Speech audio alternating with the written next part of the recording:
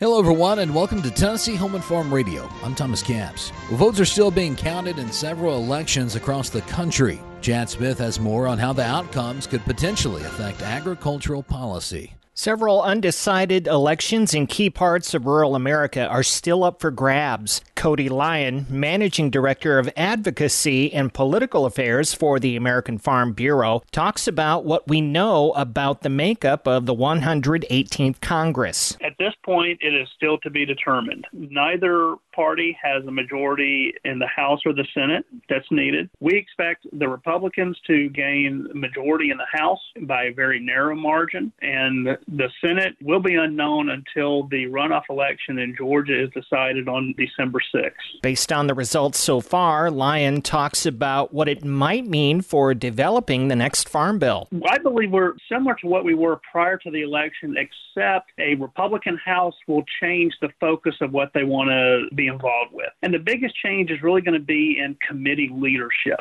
We're fortunate in that we have a very good relationship with the chairman and ranking member of the House Ag Committee. And if those two roles switch, we know we have good relationships with both those members of Congress. And it's the same on the Senate side as well. He says there are 3 undecided Senate elections that will be very important to developing the Farm Bill. The one in Georgia, just as it was 2 years ago, could very well determine whether or not the Senate is going to be 51-49, one party over the other, or 50-50, in which case Vice President Harris would be the deciding vote. On the House side, the margins are going to be very narrow, very close, and some of the races we're looking at are in some more rural areas, and we want to see who wins those races because some of those members are on the House Agriculture Committee. Chad Smith, Washington. Thanks, Chad. For Tennessee Home and Farm Radio, I'm Thomas Capps.